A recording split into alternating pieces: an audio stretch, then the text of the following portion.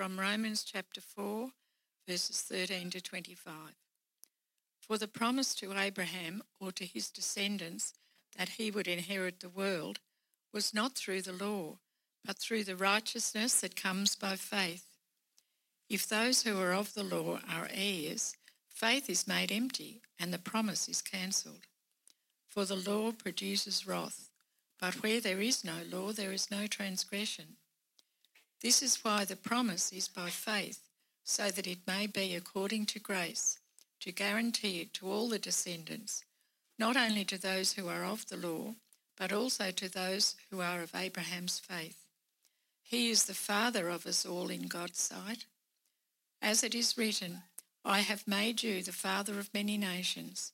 He believed in God, who gives life to the dead and calls things into existence that do not exist.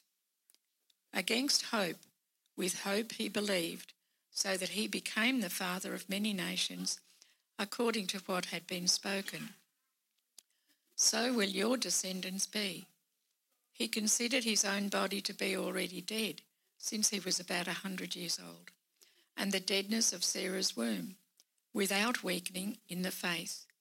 He did not waver in unbelief at God's promise, but was strengthened in his faith and gave glory to God, because he was fully convinced that what he had promised he was also able to perform. Therefore, it was credited to him for righteousness. Now it was credited to him was not written for Abraham alone, but also for us. It will be credited to us who believe in him who raised Jesus our Lord from the dead. He was delivered up for our trespasses and raised for our justification. And now from Mark chapter 8, verse 31. Then he began to teach them that the Son of Man must suffer many things and be rejected by the elders, the chief priests, and the scribes, be killed and rise after 3 days. He was openly talking about this. So Peter took him aside and began to rebuke him. But turning around and looking at his disciples, he rebuked Peter and said, Get behind me, Satan, because you're not thinking about God's concerns, but man's. Summoning the crowd along with his disciples, he said to them, If anyone wants to be my follower, he must deny himself, take up his cross, and follow me. For whoever wants to save his life will lose it, but whoever loses his life because of me and the gospel will save it. For what does it benefit a man to gain the whole world, yet lose his life? What can a man give in exchange for his life? For whoever is ashamed of me and of my words in this adulterous and sinful generation, the Son of Man will also be ashamed of him when he comes in the glory of his Father with the holy angels. Amen. Okay, so now my lounge room's Apple TV. I don't know if you have an Apple TV device and you've noticed that they have screensavers on them. And these screensavers have had an unusual effect on me recently because when the screensaver comes on, it usually plays videos taken from aerial drones flying over cities and other landscapes, which are lovely, absolutely. But lately, it has interspersed video taken from satellites orbiting the Earth, like this one. This is coming over the Indian Ocean towards Perth, Australia. Now, these high views from a low Earth orbit, occasionally they give me the sensation that I can just step out and fall to the earth, which of course you can't do. And my past experiences jumping out of a plane have certainly let me know that that is not a pleasant experience at all. So don't do it. But the sensation is there when you see this video, or at least maybe it's just me. Well, Edgar Mitchell, an Apollo 14 astronaut and the sixth person to walk on the moon in 1971, he's often credited with bringing widespread attention to the overview effect. Now, one of the most iconic photos often associated with capturing the essence of the overview effect is this one, which is called Earthrise. This famous photograph was taken by astronaut William Anders on December 24th, 1968, during the Apollo 8 mission, humanity's first manned mission to orbit the moon. Now, the photo shows Earth peeking out from beyond the lunar surface as the spacecraft orbited the moon, and it highlights the planet's fragility and isolation in the vast expanse of space. The overview effect is a cognitive shift in awareness reported by some astronauts during spaceflight, often while viewing the Earth from orbit or from the lunar surface. It refers to the experience of seeing firsthand the reality of the Earth in space, which is immediately perceived as a tiny, fragile ball of life hanging in the void, shielded and nourished by a paper-thin atmosphere. From this perspective, national boundaries vanish, the conflicts that divide people become less important, and the need to create a society with the united will to protect this pale blue dot becomes both obvious and imperative. In short, seeing the Earth from a high orbit creates the overview effect, which gives astronaut the sensation that life is more beautiful and more meaningful than they once assumed. Now, astronauts often begin life as scientists, doctors, and engineers, the types of professions one might expect to be filled with materialists. But I wager the overview effect just might make them wonder if life is more than merely material, always explainable by natural causes. Perhaps there is meaning and purpose after all in this seemingly chaotic and random universe. Well, Thomas the Apostle had a similar worldview-shattering moment when he encountered the risen Christ. After his resurrection, Jesus was, for all intents and purposes, the same God made flesh he was before, but his body had been renewed. Jesus transcended the merely physical to present as fully human, both materially and spiritually at the same time. Now, quantum mechanics, too, teaches us there is far more going on than we could ever have imagined. And we are far from making sense of new discoveries in that field. What we are learning is the material world is not all there is. There is a spiritual dimension alongside. In fact, if the scriptures tell us anything, it is that the material world is upheld by the spiritual world. So in this sermon series, The Balanced Christian Life, so far we have learned the contemplative tradition is a steady gaze with the soul upon the God who loves us, thus developing a prayer-filled life. The holiness tradition focuses upon the inward reformation of the heart through the development of virtues, being holy habits.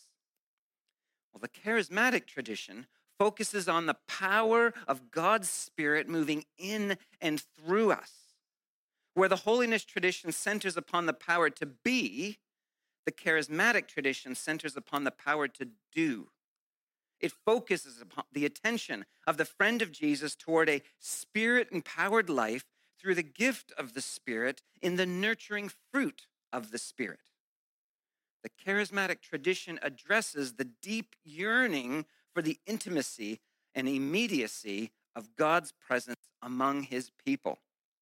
Just as a car requires fuel to run and our bodies require fuel for survival, so our souls rely upon the Spirit of God for spiritual energy.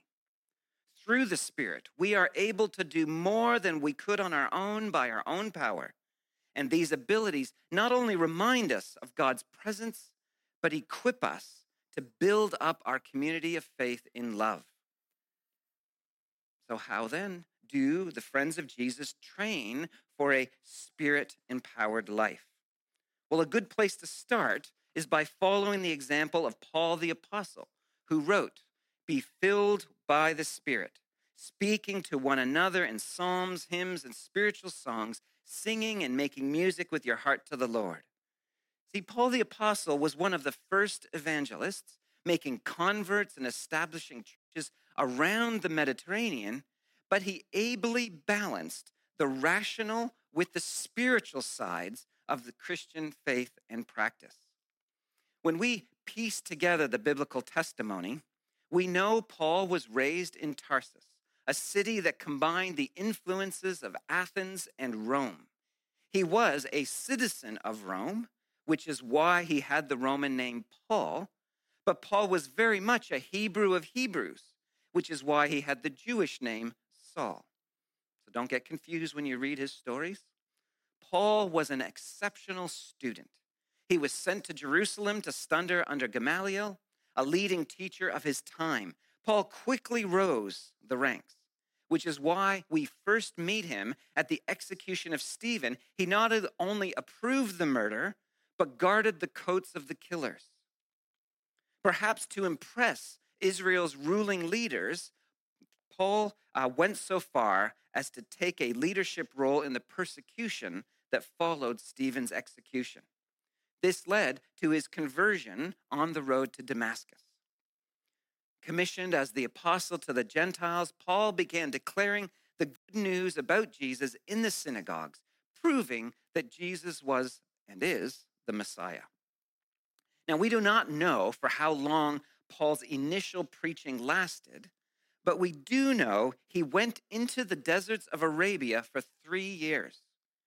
This was a period of solitude and meditation for Paul, during which he insisted he received his gospel message.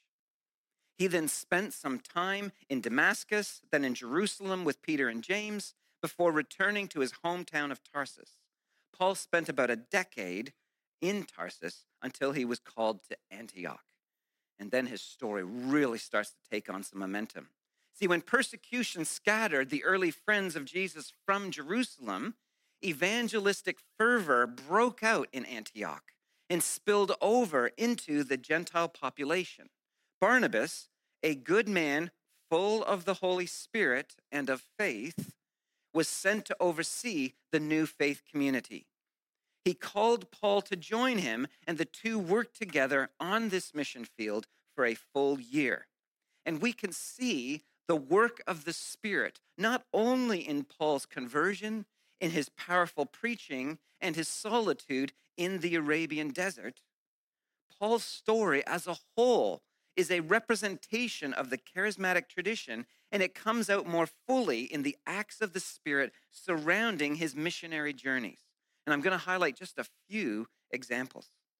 While the leaders of the church at Antioch were, quote, worshiping the Lord and fasting, the Holy Spirit said, "Set apart for me Barnabas and Saul for the work to which I've called them."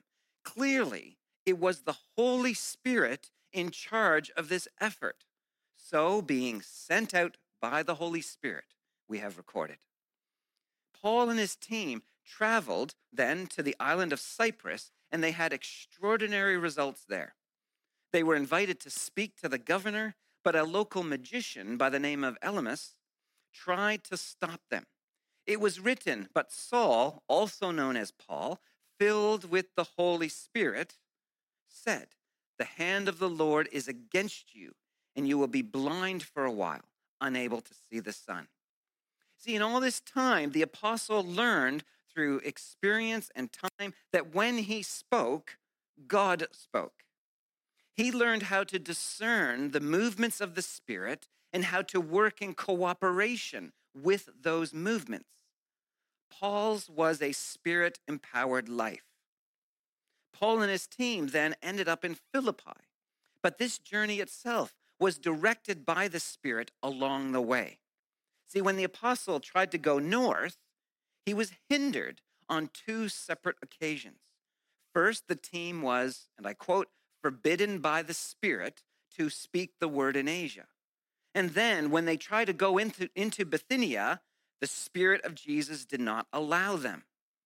So the Spirit doesn't just open doors, the Spirit also closed doors. And we see this for Paul. Notice they were, instead of going north, following the guiding of the Spirit, they then traveled west until Troas, where they awaited further guidance. And in that place, Paul had a vision. There stood a man of Macedonia pleading with him and saying, "Come over to Macedonia and help us." Notice, they were given a region to work in, but not a specific city. So they used their common sense to choose Philippi. Paul and his team eventually spent extensive time in Ephesus.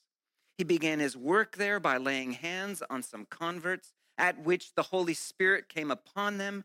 They spoke in tongues and prophesied.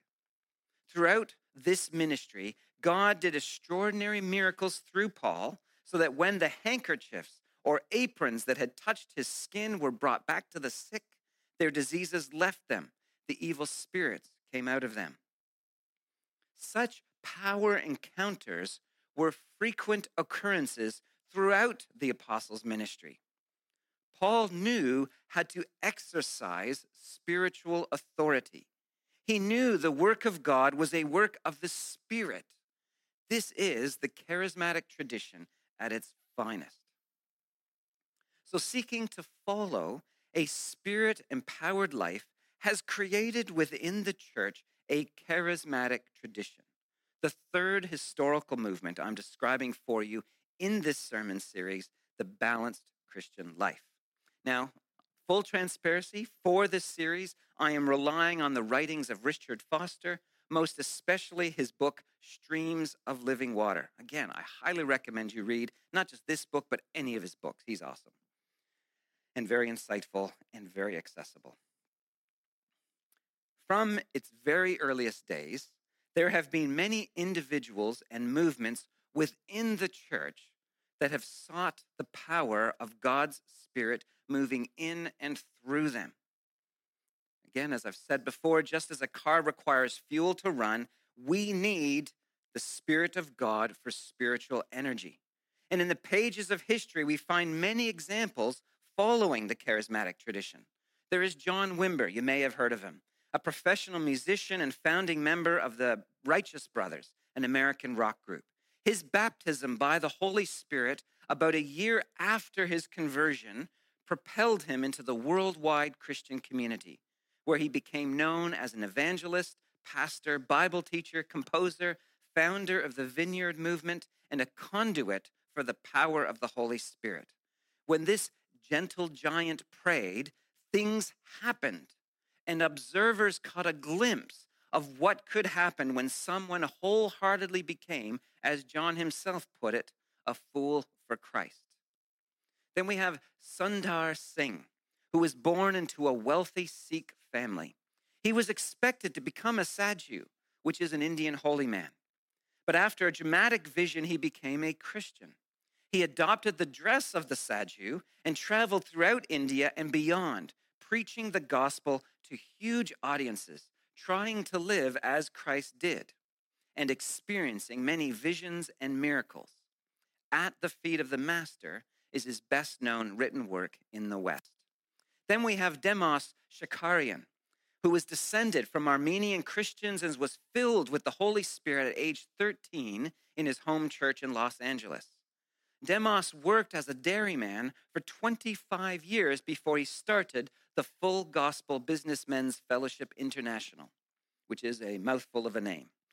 From a group of 21 people meeting during lunch in a room over a cafeteria in 1951, this organization grew to over 1,700 chapters worldwide and reaching 1 billion people yearly with the gospel. Then there's Seraphim of Sarov.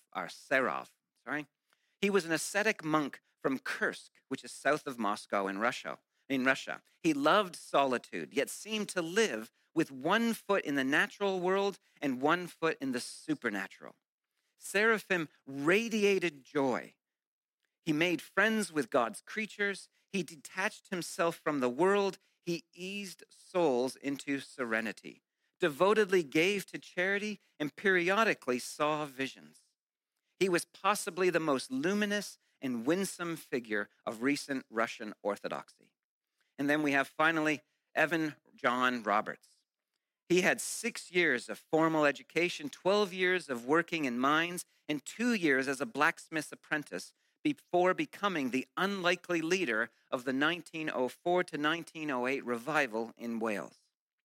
At age 26, Roberts felt called to the ministry, and between his acceptance and his entry into the minister's training college, he was visited by God nightly. While on retreat, he was anointed by the Holy Spirit and commissioned to preach Jesus Christ. People spontaneously responded to his first efforts, and a revival spread throughout all of Wales and into northern England. And there are many more examples of spiritual giants and ordinary saints who discovered in many and varied ways that through the Holy Spirit, we are able to do more than we can on our own. And these abilities not only remind us of God's presence, but they equip us to build up our communities in love. The overflow of their empowered lives was loving action for their neighbors and changing the systems around them. The testimony of Scripture and personal experience confirms that we were never created to live our lives under our own steam. We were created to live in cooperation with another reality. We were created for life in and through the Spirit of God. Every friend of Jesus is endowed by the Spirit with the specific gifts for specific purposes. And these are not the same as natural talents, though sometimes they fit together with them. The sign and presence of the gifts of the Spirit in a person's life is that when the effect of his or her actions greatly exceeds their input, there is the Spirit. It is a work of the Spirit when the outcome of our efforts far exceeds expectations. Paul the Apostle wrote most on the subject of spiritual gifts in Romans 12, Ephesians 4, and especially 1 Corinthians chapters 12 to 14. He described the gifts of leadership, ecstatic gifts, and gifts that build community life. We must always remember this threefold function of spiritual gifts: leadership, ecstatic gifts, as well as building community life. Any efforts to restrict the work of the Spirit to one of the three only simply misses the point. It's also worth mentioning that the ecstatic gifts, such as speaking in tongues, the discernment of spirits, and prophecy, they are most often given to show us that God is present where we assume that he is not. Now, 1 Corinthians 13 describes how central divine love is to any effective functioning of spiritual gifts. And chapter 12 summarizes essential principles that we need for the exercising of spiritual gifts so that they build rather than destroy community life. So taking responsibility is the first principle. The apostle wrote, "Indeed, the body is not one part, but many. If the foot should say, 'Because I'm not a hand, I don't belong to the body,' it is not for that reason any less a part of the body. And if the ear should say, 'Because I'm not an eye, I don't belong to the body,' it is not for that reason any less a part of the body." So from this passage, we see that every gift is needed, no matter how insignificant it may seem to us. We all have a responsibility to take, so let us take it and apply our gifts where we can, no matter how important or less important we think they are. And then accepting limitation is the second principle. The apostle wrote, "If the whole body were an eye, where would the hearing be? If the whole body were an ear, where would the sense of smell be? But as it is, God has arranged each one of the parts in the body just as he wanted. And if they were all the same part, where would the body be? As it is, there are many parts, but one body." So this passage describes how we are limited in the good we can accomplish by ourselves. You can be an eye and see all sorts of things, but you don't hear very well, do you? If you're an ear, you can hear all sorts of wondrous sounds, but you don't see much. and you don't feel much. Indeed, we have limitations. Our gifts provide those limitations so that we will work together, and working together, we encounter and experience and accomplish so much more. We are limited in the good we can accomplish by ourselves, and this is a divinely imposed limitation in order to defeat our egoism, our self-centeredness. We work together. Esteeming others is the third principle. The apostle wrote, "The eye cannot say to the hand, 'I don't need you,' or again, the head can't say to the feet, 'I don't need you.' On the contrary, those parts of the body that are weaker are indispensable, and those parts of the body that we consider less honorable, we clothe these with greater honor, and our unrespectable parts are treated with greater respect." This passage describes how any proper exercise of the gifts of the Spirit is a joint effort. God has arranged the functioning of the gifts so that we will always be dependent upon one another and always esteem each other in the gifts that we bring and the wisdom and insight that we gain from those gifts. Then maintaining unity within diversity is the fourth principle, so that there would be no division in the body, but that the members would have the same concern for each other. So if one member suffers, all the members suffer with it. If one member is honored, all the members rejoice with it, Paul wrote. See, we're all different personalities, and we exercise different gifts. We still function as a whole. We are inseparably linked together, suffering together and rejoicing together. So let us apply our gifts together when they are called upon and needed.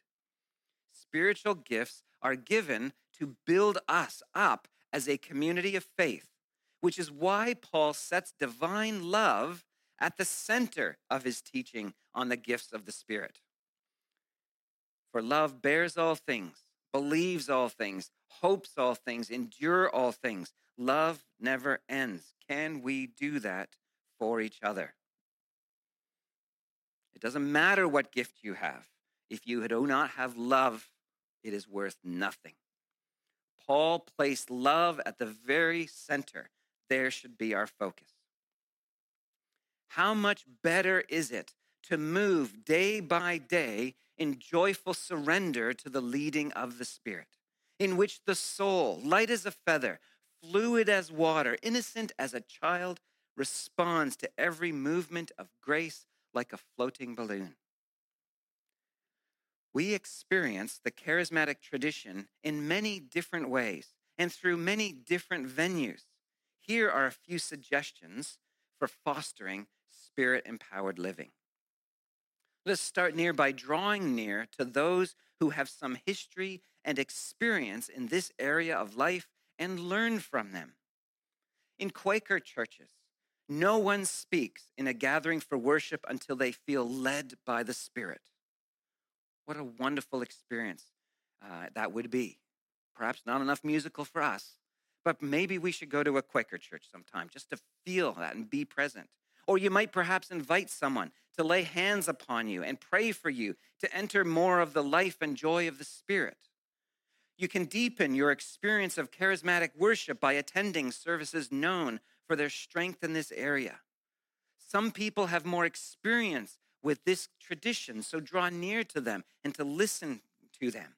Learn from the history of those in the charismatic tradition and practice some of those things now. Another point we can learn from is to rest easy with your fears that some aspect of what you are doing is in the flesh. See, God can still use us in our fumbling ways. We should not be afraid to step out and exercise the gifts we feel God has given us, and to do so even though we know we will not be totally free from our fallenness. God will receive us, fallenness and all, and teach us how to walk more and more in the power of the Spirit.